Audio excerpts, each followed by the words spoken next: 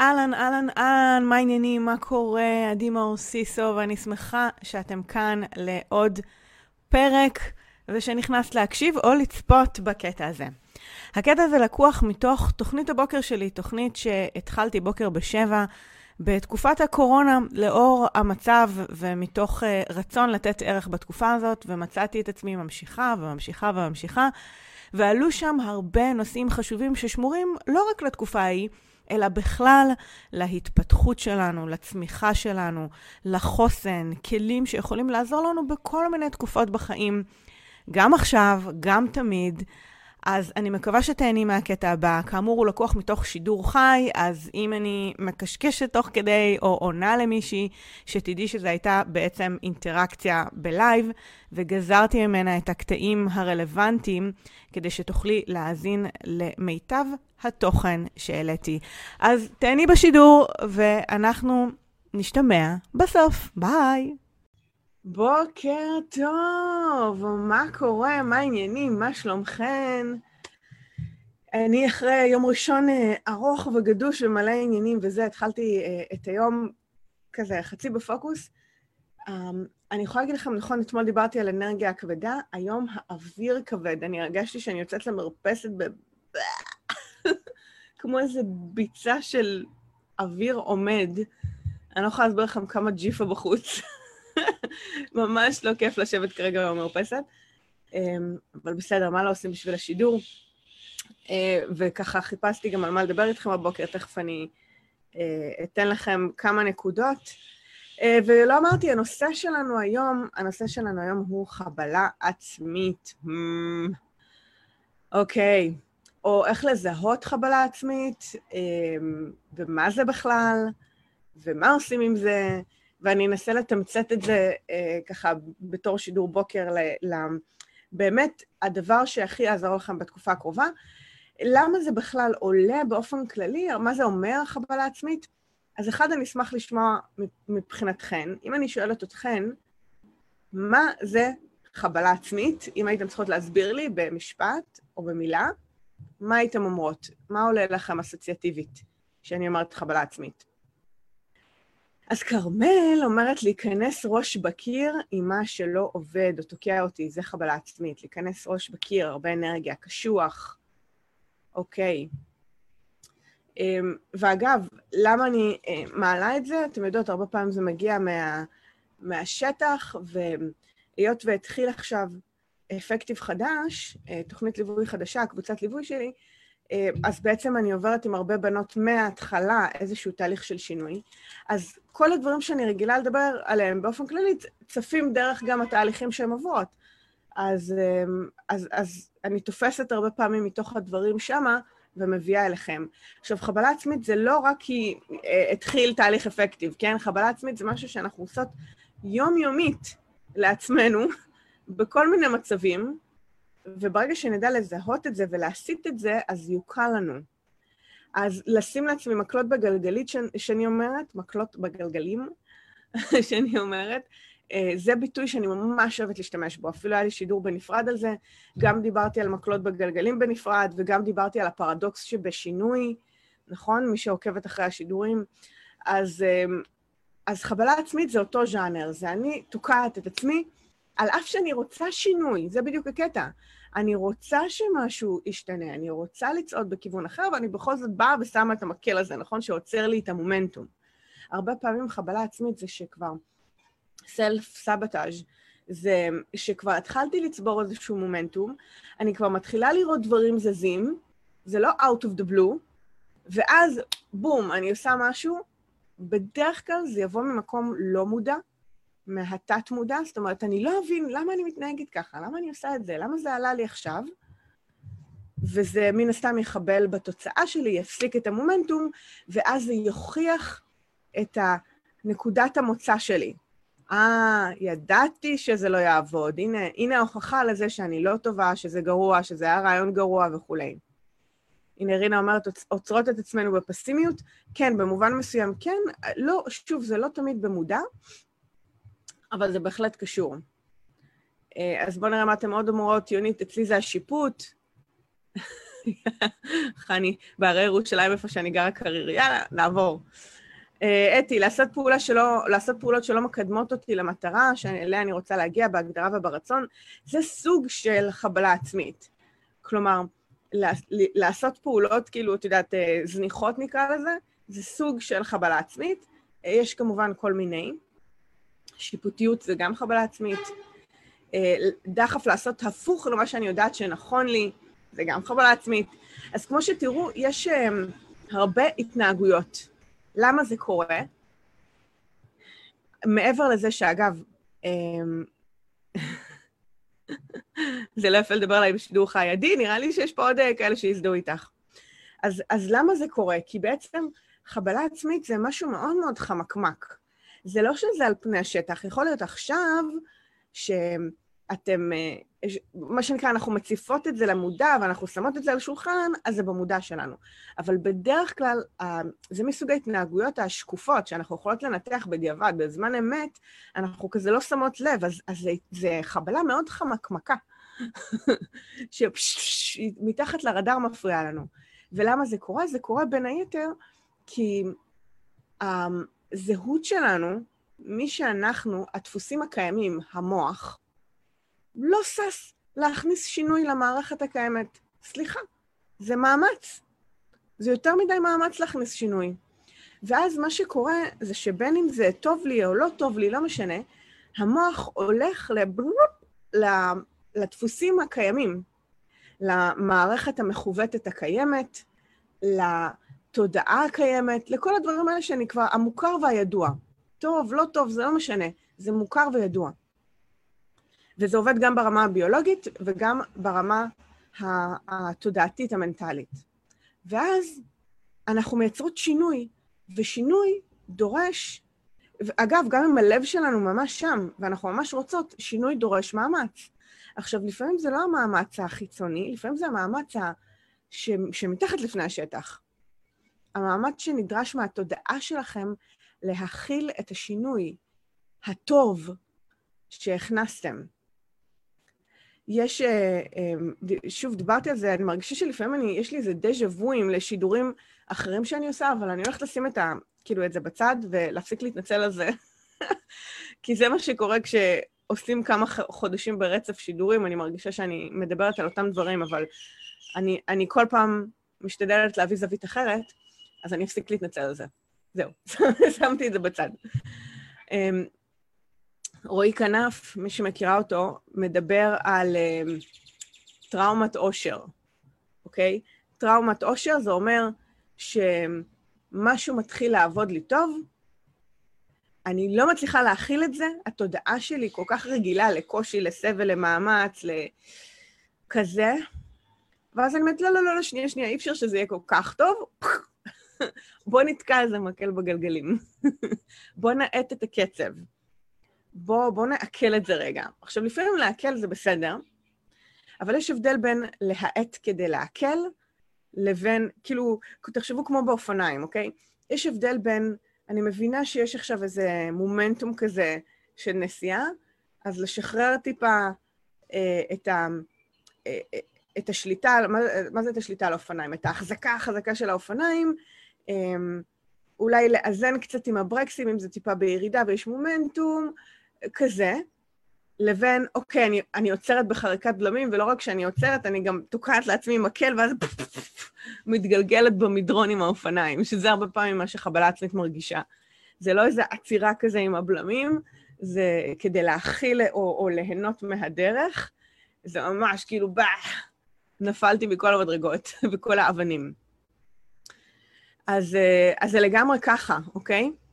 חלק מהעניין, בעניין הזה של חבלה עצמית, זה שזה מאוד לוגי, אוקיי? זה יהיה מאוד לוגי. אוקיי, מה זה אומר זה יהיה מאוד לוגי?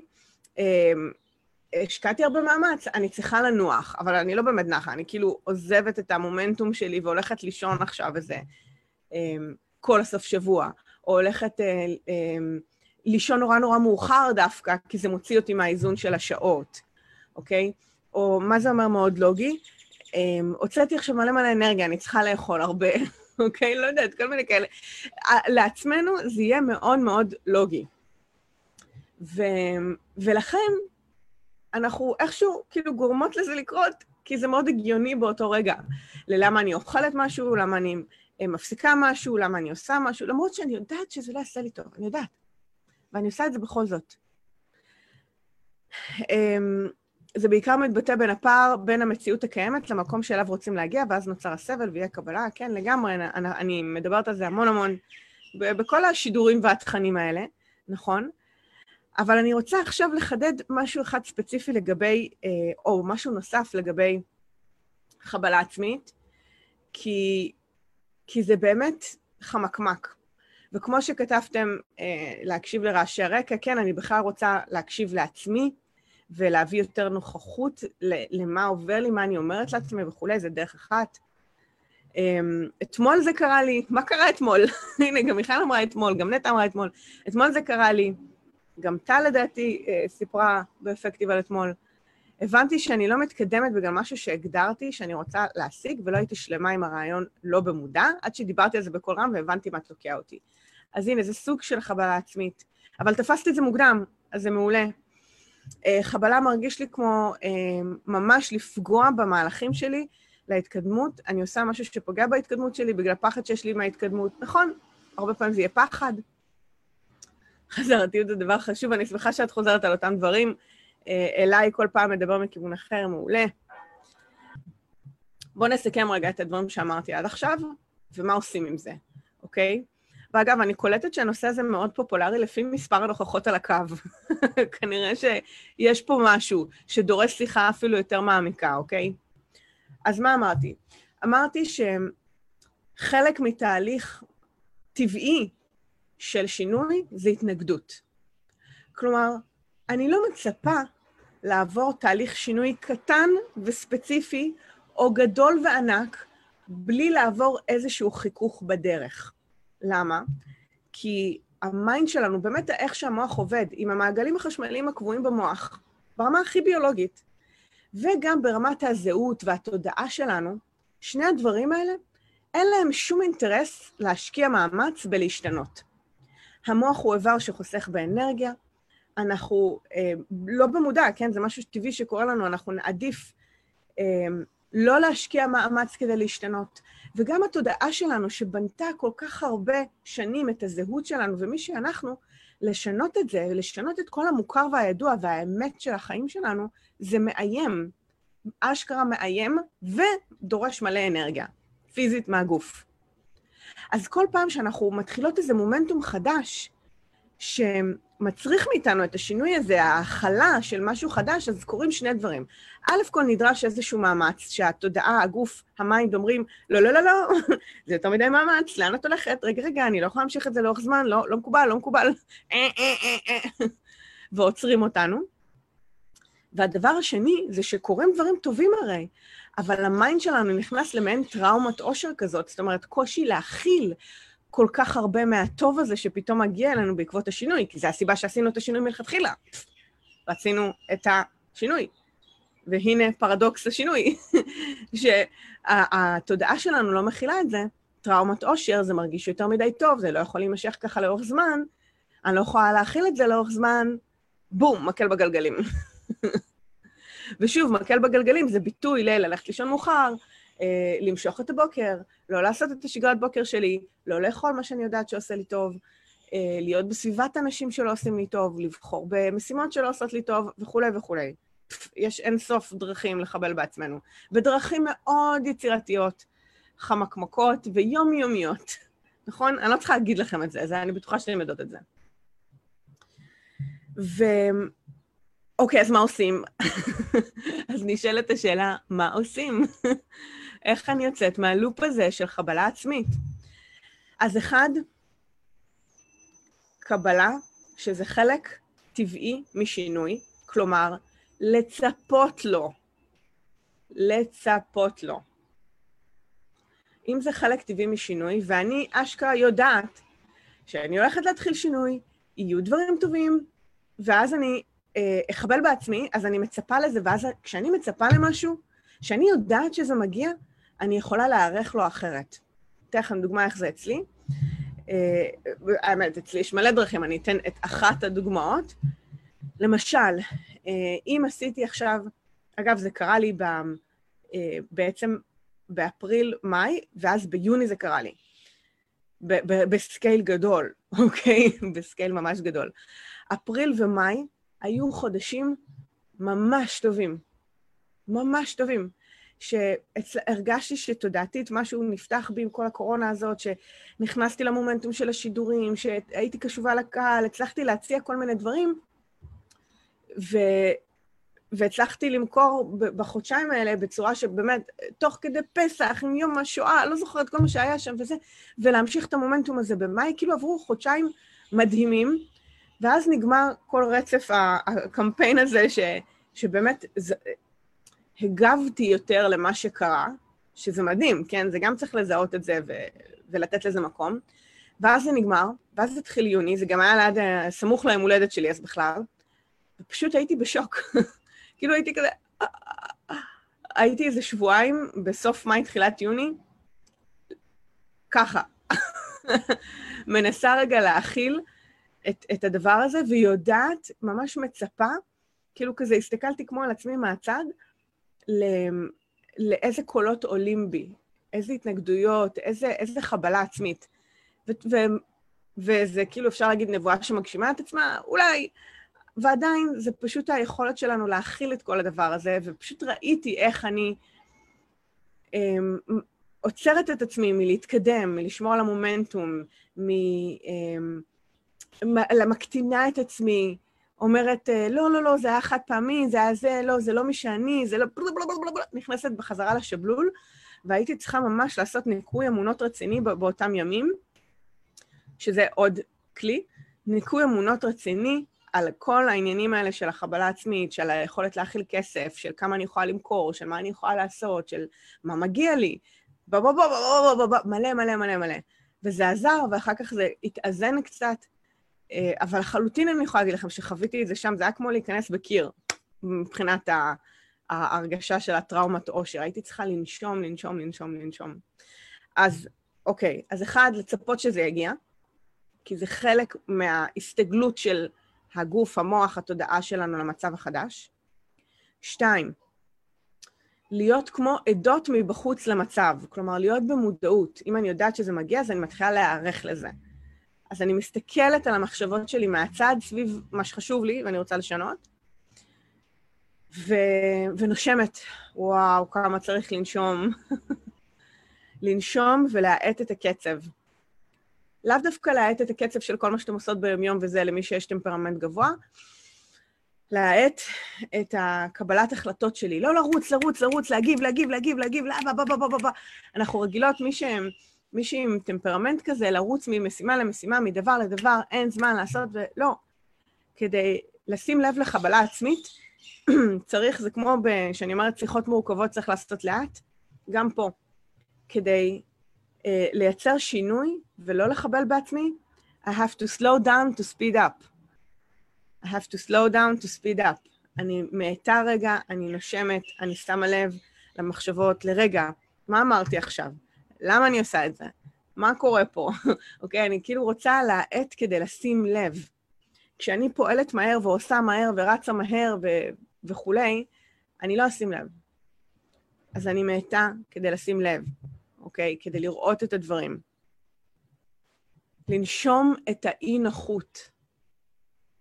זה ידרוש מאיתנו לנשום רגע את האי-נוחות, ולא לרוץ להתנהגות האוטומטית. שלום, אני אעשה את זה וזהו. כאילו בלרה. של החבלה עצמית, כי אמרנו שהיא מאוד חמקמקה. אז אני רוצה להאט, לנשום את האי-נוחות. מי שמכירה כבר את התרגיל שלי של הניקוי אמונות, מהמם אתם יכולות לעשות אותו בשלב הזה, ואם לא, אז או שתחפשו את הניקוי אמונות שלי פה בעמוד, או שתחכו לשידור הבא שנעשה אותו ביחד. אז אני עושה את התרגיל ניקוי אמונות, והכי חשוב, הוכחות להתקדמות בדרך. הוכחות להתקדמות בדרך. למה? כי בעצם מה החבלה העצמית אומרת? מה החבלה העצמית אומרת? היא אומרת, את לא יכולה להכיל את כל זה, זה לא מי שאת, תחזרי אחורה. זה לא שווה את זה. זה לא יעזור. את תמיד תישארי ככה. זה כאילו, את לא יכולה להכיל את כל הטוב הזה. עזבי. זה הסאבטקסט. ושאני אוספת הוכחות לשינוי, והצלחות, ומראה לעצמי את הצעדים הקטנים ולמה זה שווה את זה, זה ההוכחות לשינוי, אז זה מתחיל להצטבר. ושזה מתחיל להצטבר, אז התודעה שלי נפתחת לאופציה שיכול להיות אחרת. אוקיי? היא נפתחת לאופציה שיכול להיות אחרת. ואם יש אופציה שיכול להיות אחרת, סדק, אז דרך הסדק הזה יכול להיכנס משהו חדש. ואולי אני לא צריכה לחבל בעצמי ולשים את המקל הזה באופניים ולהידרדר במדרון ולחזור אחורה למה שהיה פעם, כי אני גרועה, אני לא טובה, זה לא יעבוד, אלא אם יש רק סדק שדרכו אור חדש יכול להיכנס, אז יש מקום רגע, אולי גם זה יעבוד. רגע, אני אנסה גם מחר, בוא נראה אם מחר. ורק היום אני אנסה את זה, אוקיי? רק מחר, אני אסוף הוכחה רק מחר, נראה איך התקדמתי. ובאמת אני מסתכלת על זה, כל אחת עם המסוגלות שלה, זה כמו משקולות. אז הנה, טלי אומרת, הוכחות זה הכי קשה, כי אתגרתי את טלי פה בעניין הזה. אוקיי, אז לכל אחת יכולה להיות חוויה אחרת עם הדבר הזה. והמטרה היא באמת day at a time, כאילו לקחת את זה יום-יום, רק היום, בוא נראה הוכחה רק היום, בוא נראה איך עובר היום. אוקיי, רק מחר, רק בסופש. אוקיי, זה כמו שאני רצה ואני אומרת לעצמי, כשמתחיל להיות לי קשה, אוקיי, רק עד הפח הירוק, נכון? רק עד קצה המדרכה שם. אוקיי, ואני מגיעה לשם, וטוב, רק עד התמרור הבא. כזה, אני כמו מוליכה את המוח שלי בתוך הדבר הזה, כדי לא להציף את ההתנגדויות הזאת, שהמוח אומר, טראומת אושר, זה יותר מדי, להפך, אני מאכילה בכפית בצעדים קטנים, כדי שיפתח שם סדק, ושיצטבר מומנטום מתוך הצעדים הקטנים האלה, ואז מה שאתם תראו זה שפחות יהיה את הצורך הזה לחבל בעצמי, וגם אם זה יעלה, כי אמרנו שזה חלק טבעי משינוי, אז יהיה לי איך להגיב. אני אדע איך להגיב, אני אדע מה לעשות, אני לא אדרדר את עצמי, כלומר, הירידה לא תהיה כזאת דרסטית, החבלה לא תהיה כזאת דרסטית, אלא זה יהיה במפר, אוקיי? זה יהיה איזו ירידה קטנה, אני אתפוס את עצמי, ואז אני אמשיך הלאה, אוקיי? כי בעצם מה שקורה זה כשאנחנו משחררות הכל כזה, ואז זה יש ירידה לכל החזיתות כזה, כאילו התרסקות, זה חבלה עצמית, חבלה. אוקיי? והרעיון הוא לתפוס את החבלה בזמן, כלומר, בהתחלה שזה עולה לנו, אוי, פתאום תפסתי את עצמי, עושה משהו, פתאום תפסתי את עצמי, מוציאה איזה חתיכת לחם, או מתחילה להכין לי איזה סנדוויץ', שזה קרה לי. עכשיו, אני לא אמורה לאכול סנדוויצ'ים, זה לא באמת עושה לי טוב, זה עושה לי כאבי בטן, וזה, יותר מפעם אחת, כאילו, קלטתי מה אני עושה, ואני אומרת, מה אני עושה? הולכת, שמה את זה בצד, מוציאה את מה שאני אמורה לאכול. אוקיי, כזה. זאת אומרת, החוכמה היא לתפוס את זה בהתחלה, ואז יש לנו דרך לשחק עם זה, להגיב עם זה. הנה, מירב אומרת, עובד לי, אני רק אנסה, כאילו, בצעדים קטנים, מעולה. דש מקליפורניה. טלי, וכשאני עובדת עם אנשים, הכי קל לי להראות להם את ההצלחות, את השינוי אצלם, אצלי זה ממש ממש מאתגר. נכון, אצל כולנו, כי בגלל זה נקרא חבלה עצמית, כזה. אוקיי, מה את מציעה לגבי התירוצים של המוח? מה זה אומר התירוצים של המוח, ויקטוריה? השיחה הזאת זה החבלה עצמית. עצם זה שאת שואלת, התירוצים של המוח, זה חבלה עצמית. כלומר, בהנחה שהתחלת שינוי, את רואה מומנטום טוב, ואז המוח מעלה תירוצים. המוח, אמרנו, יש לו דרכים חמקמקות להראות לי שזה הגיוני. לא, מה את צריכה את זה? לא, זה, את מתאמצת מדי, את עייפה מדי, את זה, את לא. אבל אנחנו בלב נדע מה מדויק לנו, אנחנו בנשמה בפנים נדע מה מדויק לנו. התירוצים זה רק עוד סוג של חבלה עצמית. ואם אני אנשום את האי-נוחות הזאת של התירוצים, ואני לא אקשיב להם, אני אשמע אותם, אני אנשום, אני אשאר בחוסר נוחות, ואני אשאל את עצמי, מה עושה לי טוב באמת? מה יעשה לי טוב, עתידית? להקשיב לתירוצים וללכת, או להקשיב לקולות האלה וללכת עם זה? או לנשום רגע ולשאול את עצמי, אוקיי, מה באמת ישיג לי את ההוכחה, את ההתקדמות, את התוצאה? מה באמת יעשה לי טוב? אם זה יעשה לי טוב, אז זה יעשה לי טוב, אני לא מתווכחת עם זה. נניח מנסה להזמין נסיעה לצפון, ואומרת לעצמי כל הזמן, אין רכב, חם מדי, כל דבר עולה לי למה לא. את מתאמצת מדי, זה נשמע כמו אמא שלי. ברור שיש הרבה סיבות ללמה לא, אז אולי לשאול את עצמך, למה כן? למה כן? אולי לתת לה כן מקום. כי אני רוצה את החוויה, כי זה חשוב לי, כי אני מתרגשת מהמחשבה לדמיין את עצמי בנחל בצפון ליד המים, כי אני רוצה את הזמן הזה, כי בואי ניתן מקום לזה, זה לא חוכמה להגיד למה לא, חוכמה להגיד למה כן. ולנהל דו-שיח, לענות. מה שקורה זה שהתירוצים עולים והדברים עולים, ואנחנו מקבלות אותם. נכון, טוב, חם מדי, נכון. אין לי אוטו, נכון. אין לי זמן לשבת עכשיו ולחפש מקום, זה, נכון. ולכן זה לא מתקדם. אז אנחנו מתדלקות את נכון, אנחנו מתדלקות את הלמה לא, במקום לתדלק את הלמה כן. ולהתרגש איך זה יהיה, ואיך זה ירגיש, ואיך תהיה החוויה, ומה אני הולכת לעשות, ומה קורה, לתת גם לזה מקום. טוב, יקרות, תקשיבו, הייתה פה נוכחות מטורפת הבוקר על הקו. יש לי הרגשה שזה הנושא, או הצורך של אנשים לדון בנושא הזה. אני ניסיתי ככה לתמצת כמיטב יכולתי את מה זה חבלה עצמית, איך תזהו את זה ומה לעשות עם זה.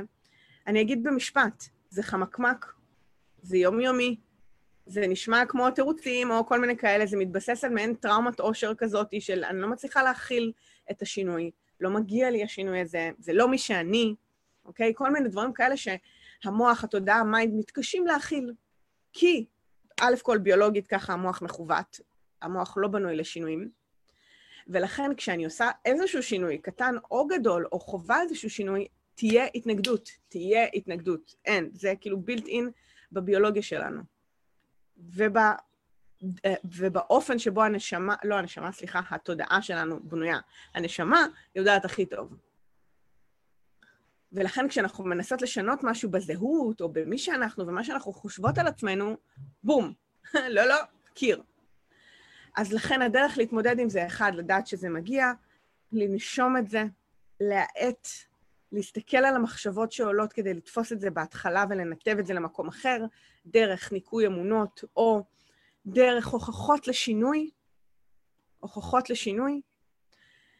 ואז כשאני עושה את זה ברק היום, רק עוד קצת, רק בוא נראה פה, רק, אני לא מציפה את המוח או את עצמי בכל השינוי בבת אחת, אלא אני אומרת, אוקיי, רק היום, אני מאפשרת לעצמי, לתודעה שלי, למוח, להכיל את זה, להתקדם מבעד לחוסר הנוחות, לעבור לצד השני, ואופס, דברים מתחילים לזוז קצת אחרת. אז בנקודה הזאת, בנושא המורכב הזה, אני אשמח לשמוע מה אהבתם, מה לקחתם, מה אתם יוצאות מהשידור הזה הפעם, שאני אומרת, את מדויקת כמו תמיד, יצא לי בול שהצלחתי להיות בלייב, ואני ממש שמחה לשמוע.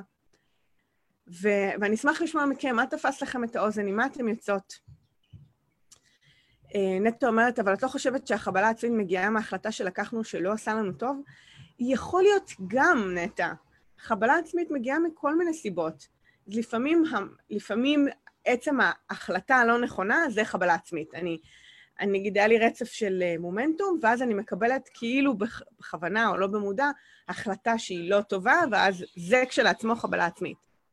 ולפעמים אני סבבה, אני ברצף החלטות טוב, אבל אני בוחרת דווקא, לא יודעת, לאכול משהו שלא עושה לי טוב, את יודעת, או לבזבז את הזמן שלי על דברים שוליים, וזה החבלה העצמית שלי. אין דרך אחת. יש הרבה, אין סוף דרכים חמקמקות יותר או פחות לחבל בעצמנו. אז עינב אומרת, דומה לאימוני כושר בהתחלה, בדיוק, נכון. אפשר להקביל את זה מאוד לאיך אנחנו מגיבות בהתחלה לאימונים פיזיים, זה מאוד מורגש למי שהתחילה להתאמן ומרגישה את הקושי והמאמץ והמחשבות, ואנחנו אומרות לעצמנו, ממש ככה. אני, כשחזרתי לעשות ספורט אחרי שנים שלא עשיתי, עם כל הלידות וכל הדברים האלה, ואני מכירה את עצמי בתור בן אדם ספורטיבי יחסית, ילדה אתלטית, כאילו כזה, בכיתי. פשוט סיימתי את האימון הראשון ואפילו השני, ובכיתי, יצאתי בוכה. ואז לחזור אחרי זה, אחרי השבר הזה, להתאמן לא היה פשוט בכלל. אז כן, יש הרבה דרכים שבהם אנחנו יכולות לעצור את עצמנו מלהתקדם. אז כן, אז מה לקחתם? מה תפס לכם את האוזן? הייתי אומרת, לוקחת בשתי ידיים לנשום לתוך האי נוחות. חושבת ששם אני נופלת, אני בורחת מאי נוחות וזו החבלה עצמית. שזה טבעי, את יודעת, זה התנהגות מאוד מאוד נפוצה. ונשלוף לנו קלף. שוב הילדה הזאת, הרבבתי את הקלפים.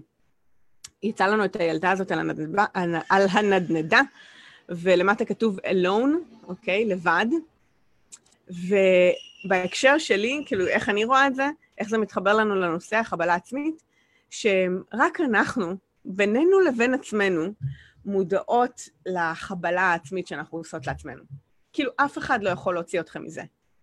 כי זה הרבה פעמים יהיה מה שאני אומרת לעצמי ורק אני שומעת. מה שאני בוחרת לעשות ורק אני יודעת. לפעמים רק אני אהיה מסוגלת לראות, לשנות ולהסתכל על זה. ולכן ההתמודדות שלנו הרבה פעמים פנימית פה. אז זה מה שאני לוקחת מהקלף הזה. מעיין, לוקחת מוכנות לקראת חבלה שעלולה לבוא. להתכונן. וזה מעולה כי מה שזה ייתן לנו, אם אנחנו מביאות מוכנות, אנחנו פשוט נתפוס את זה בהתחלה. אם יעלה לי משהו שאני מרגישה שהוא החבלה, אני יוצרת את עצמי, עושה משהו שלא טוב לי וכו', אני אתפוס את זה בהתחלה. ואני אזרוק את הסנדוויץ' שעוד לא אכלתי לפח, ולא אוכל אותו, ואז אתחרט שאכלתי כי כואבת לי הבטן. כזה. אז מהמם, מוכנות. לצפות שעכשיו בשינוי תהיה התנגדות והיא חלק, ואני ארשום הוכחות יום-יום שאני כן מתקדמת. זה מה שכן לוקחת, מעולה. טלי, מתעקשת להמשיך לציין הצלחות יומיות, זה מצליח ברוב הימים הצלחות, הוכחות להתקדמות, כן, כל מה שיעזור לך לייצר את הפרספקטיבה הזאת הוא מבורך, טלי. וורדה, תודה על המסר כל כך חשוב. אז יקרות, אני מקווה שזה היה לכם לבעל ערך השידור הבוקר, ושפתח לכם את החשיבה ונתן לכם אנרגיה, ושמחתי להיות איתכם פה בביצה שלי, במרפסת. אם ככה היום, אז מה יהיה מחר? אין לי מושג. אבל מחר אנחנו ניפגש שוב ב6:45 בבוקר. אני אקריא תגובה האחרונה של עדי. אני מחברת את זה לאלמנט אחר שלקחתי ממך, מי אני רוצה להיות. כל הזמן להזכיר לעצמי את האופק. כאנלוגיה לריצה שתיארת, זה יכול להיות הפח הירוק, או ההרגשה הטובה שתהיה לי אחרי הריצה, או אחרי 100 יום של ריצה, נכון, לגמרי. וסנדרה אומרת, חבלה עצמית, רק אני יודעת מה אני עושה, לצפות לחבלה ולענות לה. יופי, אני שמחה שזה חלחל, אני שמחה שזה מה שאתם לקחות. אנחנו ניפגש מחר ב6:45 בבוקר. תודה שהייתם איתי פה היום, ושיהיה לכם יום בלי חבלות. ובאמת רק עם ההכלה וההקשבה עצמית. ושיעבור בקלות, וניפגש פה מחר ב6:45. ביי. יקרה, ממש שמחה שהיית איתי פה בפרק, אני מקווה שנהנית, שלקחת ערך ויצאת ככה עם חומר למחשבה. אני כרגיל אשמח לשמוע מה אהבת, מה לקחתי, מה את יוצאת מהפרק הזה באתר. את יכולה להיכנס עכשיו ל-adimaosiso.co.il ותחת הפרק הזה שיעלה גם הוא לאתר להשאיר את התגובה שלך ומה לקחת. כרגיל אני אשמח להפיץ את התכנים האלה לעוד נשים שזקוקות לשמוע את זה, ככה שאם יש חברה, קולגה, בא לך לשלוח את זה בוואטסאפ, לשתף בפייסבוק או כל דבר מהסוג הזה, אנא, עשי זאת, התכנים האלה אחר כך מעדדים בעולם ומגיעים בדיוק לאוזניים הנכונות. שוב, תודה רבה שהיית פה ואנחנו נשתמע בפרק הבא, ביי בינתיים.